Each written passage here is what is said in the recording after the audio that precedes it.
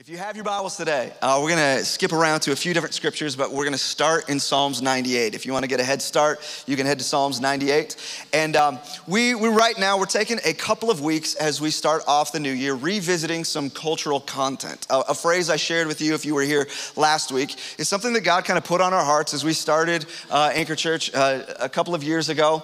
And it's this phrase essentially that the culture that is built is more important or more impactful, more powerful than individual sermons that we preach. And I don't mean to downplay the preaching of God's word by any means. It is powerful, it is effective, it's something we are called to do, is to teach the word of God every time that we come together. We're gonna open scripture, we're gonna grow in it. But what is so much more impactful than a single sermon and what content can be communicated is the culture of what it means to be the body at Anchor. And if we've got a culture of people that are pursuing holiness, a culture of people that take the word of God seriously and are growing in the word of God, that are people of prayer, people of worship, people of expectation, people of generosity. You go down our 7 core values, and this is not just values, but it's the culture that we believe that God is calling us to create. And when you are involved in a culture, it is so much more continually powerful in molding and shaping and directing how we function than just information that is taught. So we believe that culture is also, it's built by teaching, and so we're gonna continually teach cultural content, but we have a desire that there would be a culture of like what it means to be here is we are growing in these values, and we are a people that there is purpose, there is intention. We're not just kind of this routine where we show up in the building once a week until life's over, but there is purpose. We're looking to the future. We're building around these values. And so we're revisiting some cultural content these first couple of weeks, and it's the cultural content of worship, and more specifically, the expressions of worship. Worship, prayer and worship is one of our core values. We say it this way, he's worthy. Why we do any of the times of prayer and worship is because we serve a God who's worthy. We don't worship when we come together on Sundays because we like the band, we want to be entertained, we like the songs. Ultimately, we come because we have a God who is worthy, and it gives us opportunities to express worship back to a God who is worthy. Last week, we used this phrase, and note takers, you can write it down again, that worship demands expression. Worship demands expression. When there is anyone or anything that we care about, that we value, that we love, that there is always a response, an expression of that care. If it is a person, if it is a hobby, if it is a team that you like, there is expressions of it. And so expressions are not what define worship, but expressions are the response to the worthiness of God. That when we've got a love for, we've got an experience with God and the gospel, that there will be a response that comes from it. The example we used again last week is you wear the team's logo or the team's colors, not so that you will love them, but because you cheer for this team, because you care for them, you begin to express it on the outside. So we're talking about expressions of worship. Last week, we talked about verbal expressions, how you can sing, how you can talk, how you can proclaim worship of God. Today, we're going to talk about physical expressions that we find in Scripture of how we can express His worship towards Him, the worthiness of God physically. Now, I'll revisit this again from last week. Some personalities in here are naturally more expressive than others. The volume, the facial expressions, the body language. Some people are a lot more reserved than other people. Some people are a lot more expressive than other people. And what we're teaching in these couple of weeks is not that everyone's should be the same level of expression. Worship is not uniform. Worship is learning what is genuine response, the way that God designed me. What is a genuine way to express worship back to God? And so it's not gonna be the same for everybody. This is not fake, this is not forced, this is everybody has to do this exact same thing or it's not worship. It's not that at all. Jesus does say that the Father is looking for those that will worship in spirit and in truth. And I think an application of that is what is genuine expression for you? For some people, it's gonna be a lot more demonstrative than others. It's gonna be a lot more reserved. And so we're not looking for everyone to express the same way. We are learning what the scriptures say are expressions of worship, and how do we, the way God designed me, engage in expressing worship to Him, and it doesn't have to be the same for everybody. I also wanna say this before we dig into physical expressions. Sometimes expressions of worship can be distracting. I've been in a lot of church in my day, and I've been to a lot of services of various styles and backgrounds, and I've seen some weird stuff in church. Maybe you have as well. I've seen some weird expressions of worship. I deleted all the story time right here because it's not important, but I would love to tell you weird expressions I've seen. But sometimes expressions can be distracting. That in environments like this, attention is no longer brought to God, but it's brought to an individual who's expressing themselves in a way that's just distracting. I want to say that all worship and all expressions of worship are to bring glory and attention to God, not to individual. So we have to walk this tension of we are called to be expressive in our worship. We're gonna look at ways that we do that again today. But there's this tension of we're gonna walk in a way that is genuine, that is worshipful, that is expressive, but is beneficial to all. Scripture is very clear that when we come together like this, that there is ways that we are to engage and let the Spirit direct and lead, but it is to be orderly and beneficial to all. And as soon as we cross the line of the way that I'm expressing my worship is not orderly or beneficial to the people around me, I need to pump the brakes and say this is not the time or the location for this expression, because it needs to be in a way that's beneficial to all. Now the danger is then we don't do anything. There's no expression, and so it is a tension that we walk through. So we're gonna talk through how do we be expressive, but how do we make sure that attention is brought to God, not to ourselves. Today, 5 biblical ways to worship physically. We're gonna jump into these 5, and some of these 5 may just be totally normal for some of you. Some of these might be a bit uncomfortable or different, or you don't know why. Maybe you even observe some worship today and you're not sure why people are doing certain things. We're gonna talk through it. And I wanna say this before we even address what these 5 are, is we just need to come to this moment and recognize that God gets to define what is worshipful for him. It's not us, it's not our comfort zones, it's not our personality that God gets to define. He gets to dictate his love language. Sometimes you've experienced this in relationships or marriage, that someone's love language is different than yours, but the way to genuinely love them is you learn the way that they feel loved and honored, and you adapt the way that you express it to them. I wanna say God gets to define what is honoring to him, what is worshipful to him. Maybe it's a little bit different or odd or uncomfortable, or you're not experienced in it, but if Scripture says this is a way that he feels loved and honored, we adapt to worship him. Because worship's not about how I feel. It's not about my comfort. It's not about what I get from it. Worship is about declaring the worthiness of God. And when we come to moments of worship, our goal should be what is it that expresses love and admiration and worship of him, and he gets to define it. I also believe that as we learn expressions of worship, we talked verbally, we'll talk physically today. I think that for some of us, maybe there's been worship moments where we're engaged in church services like this or others, and we've kind of held back expressions because of the way that we feel or our lack of understanding of why. And I believe that for some, as we understand how God feels worshiped and loved, that when we engage in those ways, it's gonna unlock a connection and relationship to God that we haven't experienced before. I think for some of you, you've been in church for a while, and there is ways that you can connect in worship of God that's gonna unlock new levels of intimacy with him, because you are learning to engage in a way that he desires, and it changes something in the relationship. And I'm excited to dig into this today. So we're gonna go number 1 for note takers. We worship, or we express the worthiness of God with instruments. Now, I know not everyone is musical, but we gotta dig into this because it is so prevalent in Scripture that one way that we worship physically is through instruments. Lots of Scripture we could go to in all of these points. I just whittled down a couple to each to support these. Psalms 98, starting in verse 4 says, "Shout to the Lord, all the earth, break out in praise and sing for joy. Sing your praise to the Lord with the harp and melodious song, with trumpets and the sound of the ram's horn. Make a joyful symphony before the Lord the King." He's talking about worshiping not just with song, but with harp, with trumpets, with a horn, with a symphony. I don't know how many instruments you gotta have together to make it a symphony, but it's a few at least. This is saying multiple instruments, different sounds and musicians coming together, using the instruments to bring praise to God. Psalms 50 says it this way: "Praise the Lord, praise God in his sanctuary, praise him in his mighty heavens, praise him for his mighty works, praise his unequaled greatness, praise him with a blast of a ram's horn, praise him with the lyre and the harp, praise him with the tambourine." Hello, 90s charismatic church. And dancing.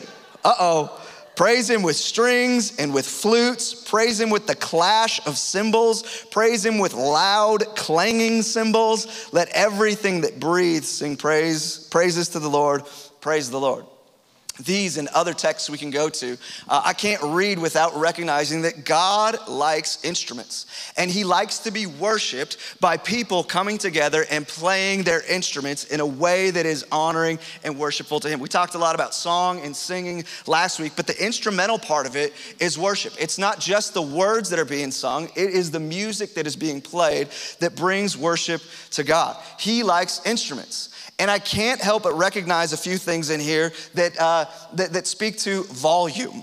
He says the blast of the ram's horn, not like a quiet, reserved toot toot, like a blast of a ram's horn. He says clashing, loud, clanging cymbals. Like God likes drums that are loud. Some people don't. It seems as though that God does. Now, in our setting, we want to be reasonable. We want to be sensitive. We want to be respectful of volume. And we're trying to do what we can with volume in a gymnasium like this and speakers that are not permanent. And when we do have drums, we set up a drum cage. Like we don't want to hurt anybody. We're not trying to make this painful to be at church. In fact, one of our priorities is how can we eliminate any distraction from engaging in worship of God?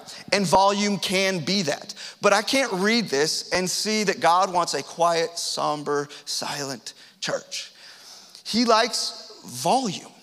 And he wants instruments and drums and all these layered sounds and song on top of it, that he decided that is something that brings him delight. That is something that brings him worship. It is a way to express love for him, is the engagement of music.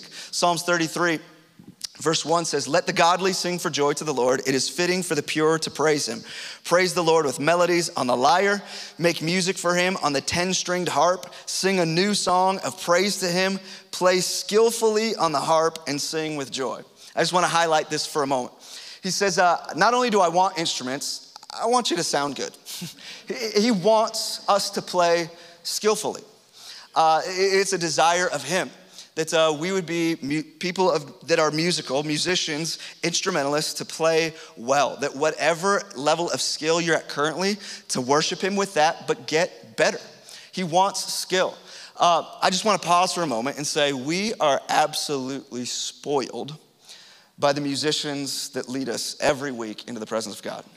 The talent, the skill, you guys are amazing.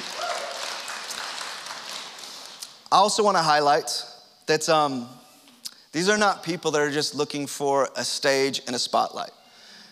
To be on the worship team, to be on this team playing your instrument or back on tech, what most people don't see is they show up at 7 a.m.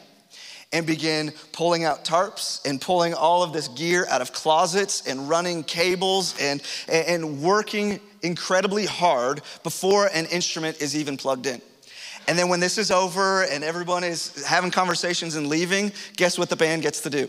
Wrap everything back up, put everything back away in closets, and last to leave. I want to tell you that our team of musicians, the people that lead us in worship, they serve far more hours that are unseen than they are on stage for these small amount of times leading us in the music each week.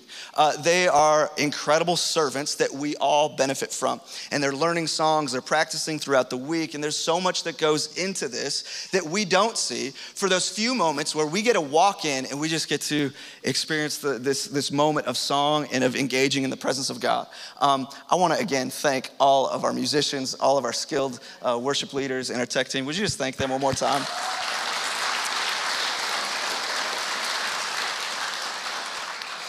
So grateful for our team. And I want to say that via this text and others, that there is a standard that we do feel is not inappropriate, a standard of skill when it comes to leading the body in worship. Because again, one of our highest priorities is that we, by serving the Lord and serving the body, create a distraction, as minimal distractions as possible to engage in the presence of God.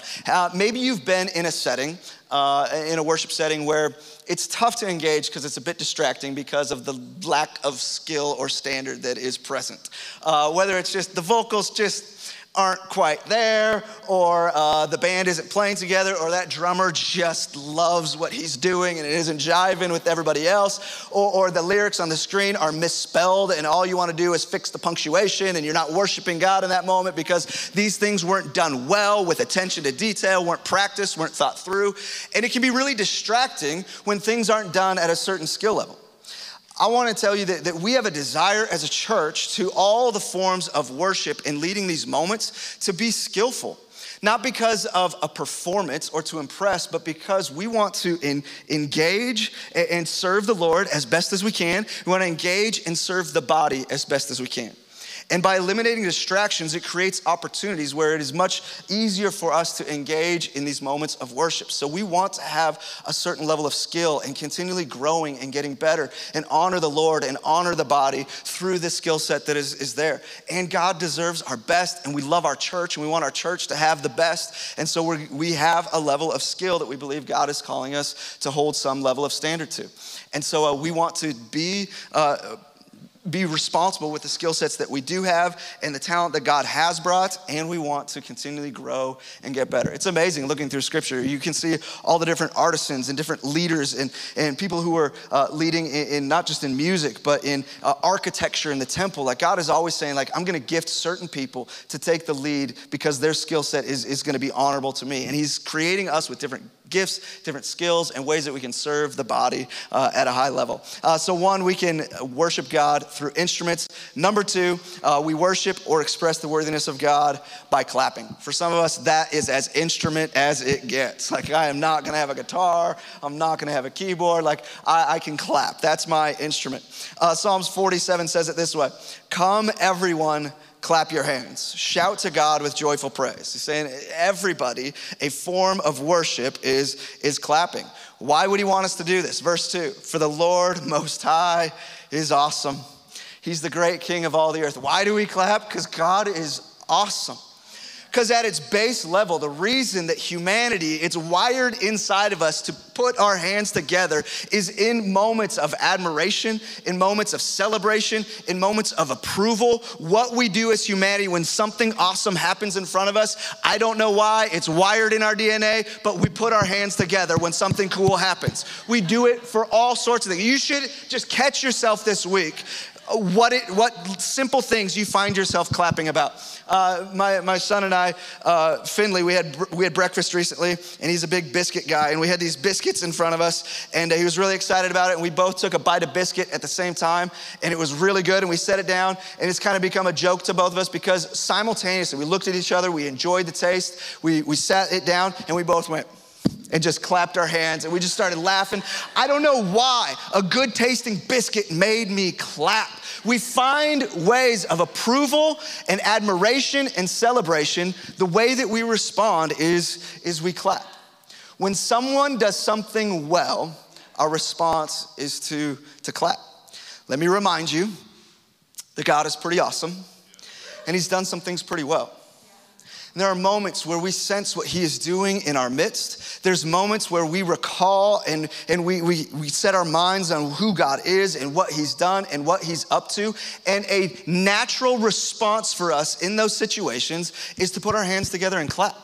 It's not odd, it's not abnormal, it's the way that we were designed. We do it all the time, and God says, I made you that way because it is a way that I experience worship from you, I experience love from you, is when you clap, when you recognize some of who I am and the power of my presence. I want to tell you that clapping is not just an instrument, although it can be that, and it's not just a form of keeping the beat, which it can be that, but thank God it's more than that because some of us can't even do that. But what clapping is there are moments where you just sense the awe and the wonder and the amazingness of our God, and something's stirring inside of you.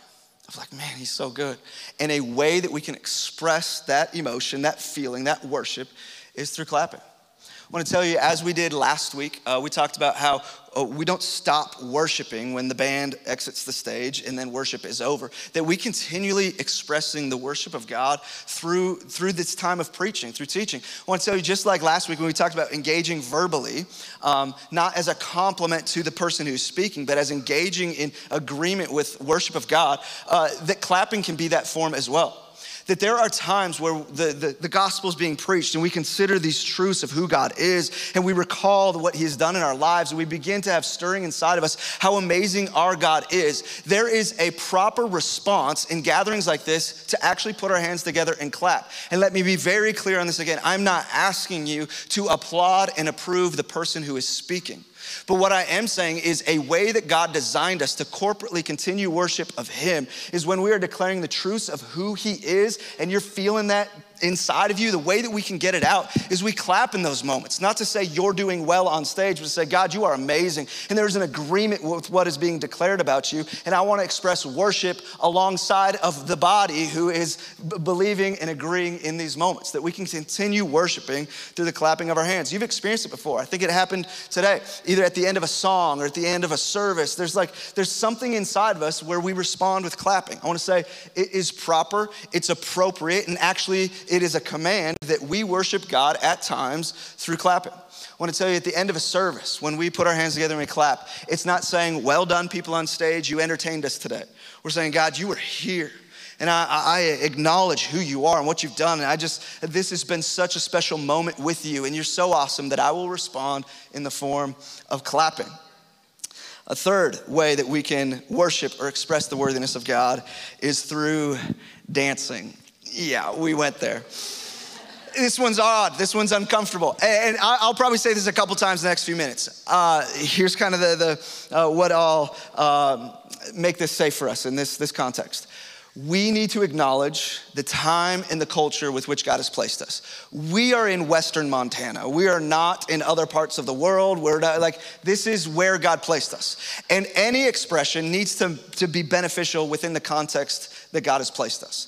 Some forms or expressions that would be beneficial in other cultures wouldn't be so much here. So I'm gonna say we do need to understand where God placed us and what is beneficial to all. So culture does play into this. But Scripture is pretty clear that dancing is a very consistent expression of worship of God. I think it's challenging for us in our culture because if we're honest with each other, we're insecure. I mean, that's why it's weird. Because we dance. You do dance. You just don't do it here. You don't do it with anyone else around. We're wired to dance. The reason we don't is we're just insecure people. It's interesting. I love Brene Brown's research on vulnerability. And she just says two of the most vulnerable positions we could ever place ourselves in is being naked and dancing. These are the top two most vulnerable, insecure places for us. But you know what's crazy is that these are learned vulnerabilities, learned insecurities. Because babies, you see a baby and a beat comes on, it doesn't matter who's around, they're just bouncing and they're smiling. Everyone's looking and pointing and they're just going for it. And they'll do it naked, it's fine. I'm not insecure. We learn to be insecure. And it's not just those babies, you were that baby. You did it. You learned to be insecure in these moments. Now, I think there's probably some health in that at some level, but we learn these insecurities. Look at this scripture, Psalms 149 verse 3 says, praise his name with dancing. Just that simple, praise his name with dancing, accompanied by the tambourine and harp, for the Lord delights in his people. This is so amazing. Why can we dance in worship before God? Because he delights in us. When we understand the God of the universe created, designed, loves us, is near to us, is looking at us, is approving of us, when we understand that we are accepted by God, insecurity begins to fade.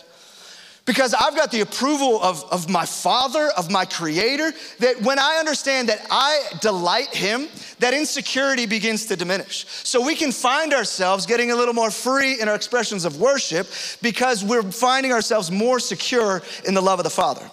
The more secure we are that we have a God who knows us and who loves us, the more our insecurities will fade. The dancing, the becoming more free in our worship of him begins to impact our expression. I want to say not only is dancing biblical, much of the world is probably one of the more common forms of expressing worship is dance. I think much of the world, we could have a conversation on a Sunday afternoon and tell them we went to church, and if they knew that we didn't break a sweat, there would be some issues. Like, you went to church and you didn't break a sweat. I don't think you went to church. It's a form of worship. I've had the privilege of being in some different cultures and experiencing different churches.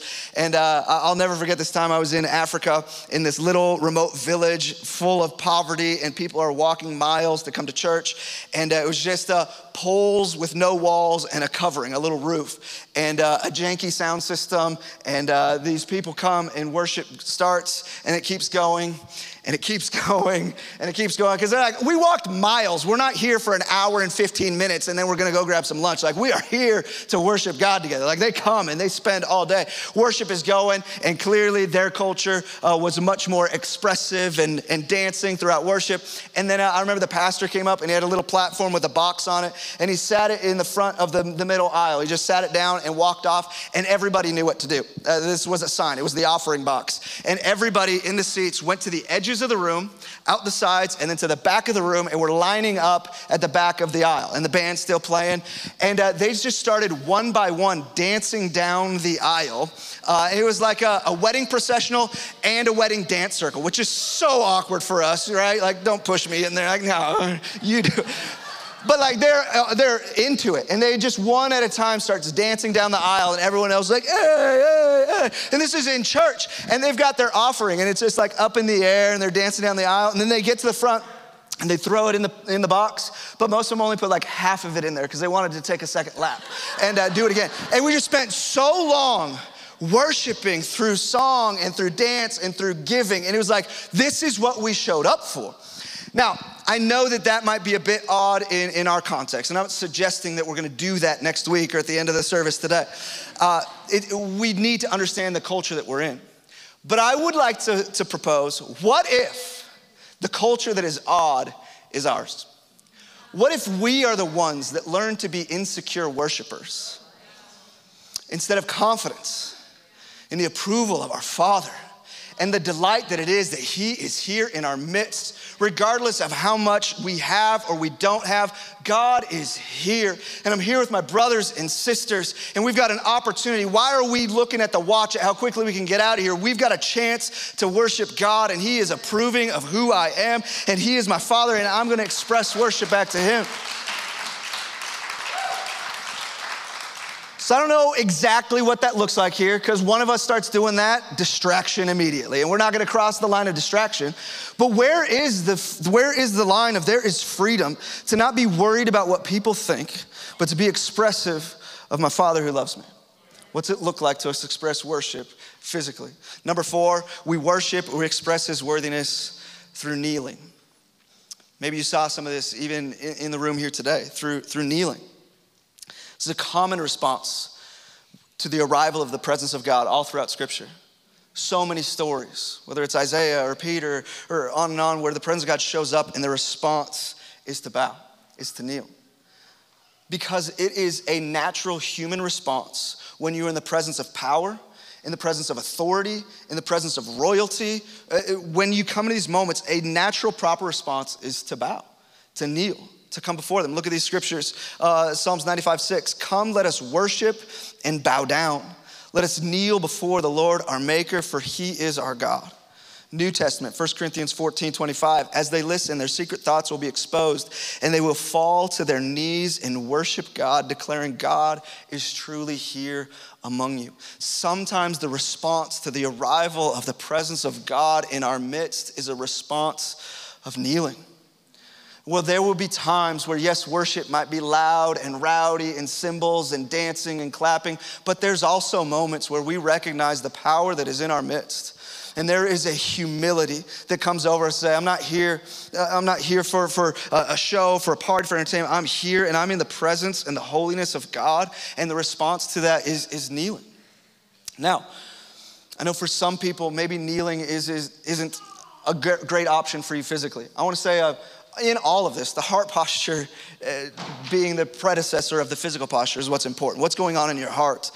And I would say that there are other similar postures to kneeling that maybe are more reasonable. I'll say for one, sometimes there's not a lot of room in where you're sitting, or this floor is really hard. It's a wood gym floor under a tarp. It's not the most convenient for kneeling. I'd say that I think there's other postures. I think a similar posture that can have the same heart condition is just sitting down. Some of you, you're new to church or you're new to Anchor, you don't know what culture is or expectations. I just want to relieve some maybe unnecessary pressure on you. It is okay to sit down when it seems like everybody else is standing. It's not irreverent to sit down. Sometimes the most reverent thing you can do is saying like, I'm not just gonna follow along with what's happening around me. I need to just sit and I'm gonna focus on the presence of God. That it's not about words on a screen anymore. There's something special going on in this moment. And the best way that I could express worship to God is I'm just gonna sit down for a moment. I'm gonna have this time where it's not about show. It's no one's even looking. I'm just gonna experience the presence of God in this moment. Similar to a kneeling posture, it's just sitting down. I wanna tell you, it's okay. And sometimes it's actually what you should be doing in worship is just sitting down and having a heart posture of kneeling, a physical posture of sitting. I think another way that we express these similar, another posture that expresses a similar heart posture is just the closing of our eyes. There's times in worship where, you know what, the most worshipful thing you can do is just close your eyes. It just eliminates distraction. It's, again, not being about what's happening on the stage or what words are on the screen. I'm just focusing in on the special moment with my Lord. That there are moments of passion or moments of intimacy where we just close our eyes and focus. It's, again, how we're designed. In moments of passion, moments of intimacy, we close our eyes. Like when you go in for a kiss and the kiss is getting more passionate, you don't get like more bug-eyed the more passionate the kiss gets. At least we don't. If that's you, you do you. But in moments of like passion and intimacy, it is our design that we just close our eyes and it heightens this moment. I want to tell you that sometimes in worship, one of the most physical postures that is demonstrating the most worship in that moment is you just close your eyes. Maybe just sit down and you close your eyes. It's not about what people are thinking. Maybe they think you're not. Who cares what they're thinking? Like you are having a moment with the presence of God by the closing of your eyes. Number 5. Our final today, we worship or express the worthiness of God through raising our hands. Through raising our hands.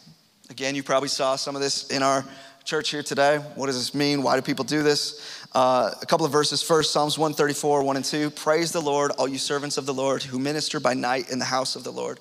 Lift up your hands in the sanctuary and praise the Lord.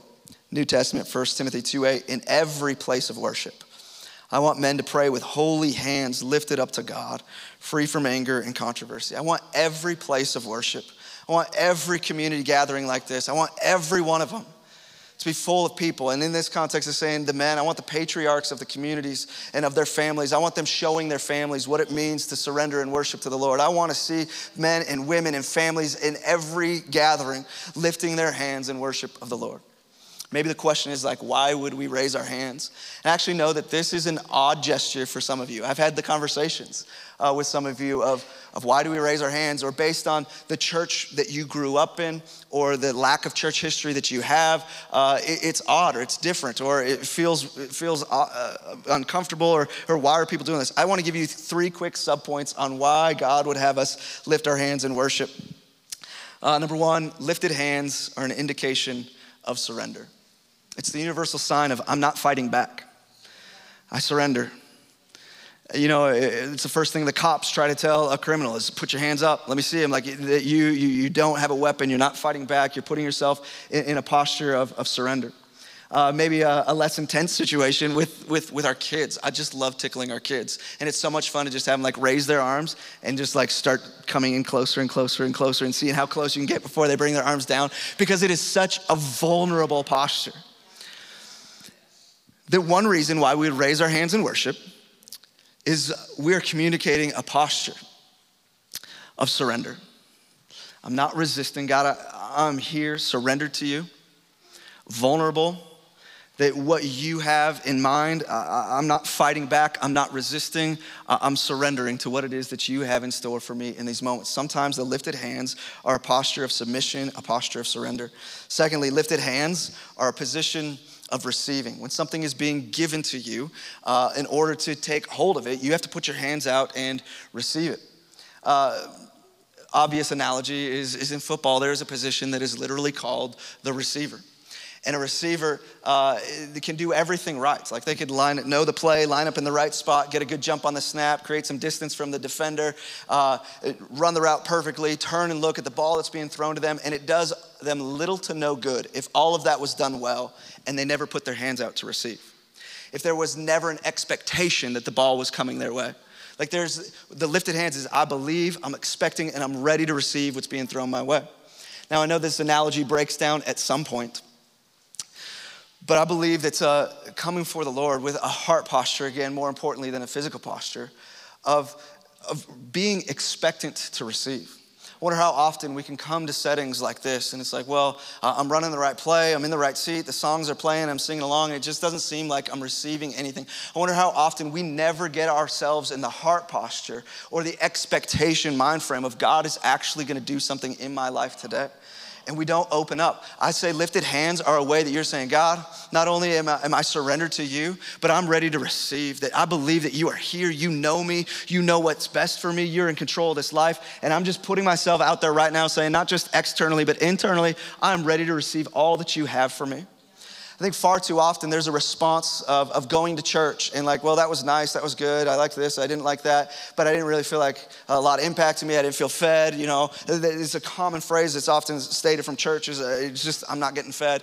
Now, I'll say this, I think that there is a significant responsibility on the church, on preachers, on musicians, on teams to prepare and be ready and to be skilled and to serve up something. I think that the role of a shepherd that it talks about in scripture is to lead the sheep to water, to lead them to food. I think that there is a high responsibility on the church to come prepared in moments like this. But I think far too often the church gets accused of not bringing enough to the table from an audience who never put themselves in a position to receive, who showed up with no expectation, who showed up just saying, well, I just hope the preacher brings a fire word today or else I'm not gonna get anything out of it. Or they're not singing the songs I like, I wish they had the drums, I'm a full band kind of guy, or why isn't it acoustic, it's too loud in here. And all these things begin to detract on our ability to receive.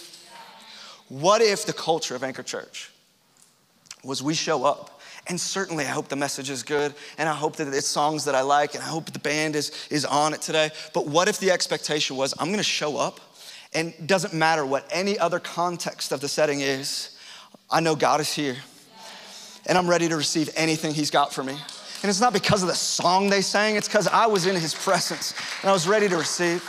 What if every time we come through these doors and going along with the analogy, our hands are up, we're in position, we are expectant. And maybe it wasn't the best sermon, maybe it wasn't the guy that we like to preach the most, and maybe it wasn't the band that we liked the most, but it didn't matter because I showed up believing that God was here and he was gonna speak to me and he had something for me, and I leave out here fed every single time because I showed up expectant. Lifted hands are a sign of receiving. And finally, as the band joins me, lifted hands are an expression of victory. It's the winner whose hands get lifted up. It's when you cross the finish line in victory that hands go up. Raised hands are an expression of victory. Now we could talk about all kinds of stuff. I want to whittle it down to this one thought in this one verse. 1 Corinthians 15:57 says this, but thank God, he gives us victory over sin and death through our Lord Jesus Christ. What's before this is the reality that we lost. Sin got us all. And the consequence of that sin is certainly difficult consequences on this earth, but it is a consequence of death. It's hell. It's separation from the presence of God forever. We had lost. This was my future, this was your future, was death and hell and separation from God. But thank God that we actually do have the victory, not because of who we are or what we've done, but thank God that we have victory over sin and we have victory over its consequences, most importantly, the consequence of death. And we have this victory because of what Jesus Christ has done. This is the gospel. That we approach the end of our days, and when left to ourselves, we had lost, and there was no way to save ourselves. The bell rings and our hands get lifted as the victor because what Jesus had done. And it's not just victory over the small things in this life. It's victory over the ultimate enemy of death. let me remind you, there is no greater victory that we could experience. And all the things we celebrate in this life, and I pray that there are so many victories, so many reasons to clap and to shout and to sing and to dance and to raise your hands on this earth in this life. I hope you have a lot of them. But they all pale in comparison to the victory over sin and over death. I don't know, when I just start thinking about the victory that I didn't deserve but has been given to me, the sin that could so easily rule my heart. You can so easily look back to your past and see where you were and the sin that had you captive, the greed, the anger, the lust, and to know that Jesus provided a victory when I could not get out on my own. And that the consequence that I deserve is not the one that I have to pay because Jesus paid it for me. Man, that victory, it just wants to draw some worship out of me. And when I consider that, it really doesn't matter so much what the people around me think anymore, because I won. I won. Like, why would I not celebrate what God has done for me? If you're willing and able, would you stand with me?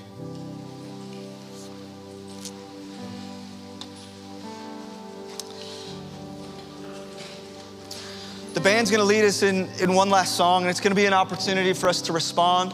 And again, I wanna make it clear, this is spirit and in truth, that there is not a forced obligation to express in a certain way. We've been given a victory from an awesome God. And I can't help but realizing that expression gets pulled out of us when we recognize how worthy our God is. I wanna tell you that's similar to how we closed last week. I absolutely am in love with Anchor Church. I adore this church. I think it is so incredible, the culture that has been established in the last little over 2 years. I think it's amazing when we worship together, and there is such amazing, I mean, this morning was such a sweet moment of worship together. So I say this not as criticism, but only as vision. I want to tell you that I believe that the church that God has called us to build and culture He's called us to build, the church that I see, it's expressive. And it's not forced, and it is not weird. It is orderly, it is beneficial for all, but we are a people that show up and we are expectant of what God is doing. We are people with so much faith and such a high view of the gospel and the grace that God has poured out that it pulls worship out of us. And some of us will be more expressive than others, and no one is judging anybody, but we will be an expressive church. I'll tell you, the church that I see has people shown up, and the weight of this week is just thrown out and say, God, I surrender all of this to you. It is a people who show up and say, I felt defeated this week, but I'm just reminding myself that I have victory over sin and death, and I am the victor here today. The church that I see, not being weird and getting attention for yourself, but there are people kneeling in open spaces. That it's not uncommon for people to walk to the front, not to be seen, because there's space to kneel down. That there are moments in worship and moments in preaching where clapping just happens because God is so good, not because the talent of the room, but our amazing God. I'll tell you, the church I see just can't wait for moments of experiencing the presence of God and worshiping. The timing of this is pretty great. This Wednesday, we've got a prayer and worship night. It's gonna be where the kids are right now. It's 7 o'clock right through there. And this isn't to pressure or manipulate you into being there. But I wanna say the church I see packs out prayer and worship nights. Like this is what we live for. We'd walk miles for this. We'd stay 3 hours. Like we're here to worship. And the church I see brings their families, brings their kids, saying culture's teaching you all types of stuff. I'm gonna show you what it means to worship our God together. And we're gonna pray with our spouses. We're gonna be praying over our kids. We're gonna be praying with family members that we've never met before but are part of this body. And we're gonna be expressing the worship of God. And it's not about what people think. It's about we are here with a Father who approves. The church I see is always asking, when's the next worship night? Because there's just so much power and beauty in moments in His presence. Father, we love you. We worship you in these last few moments we have together today. Let us be a people that worship in spirit and in truth. We love you. We worship you. We're going to sing one last song. Let's worship, and then we'll dismiss.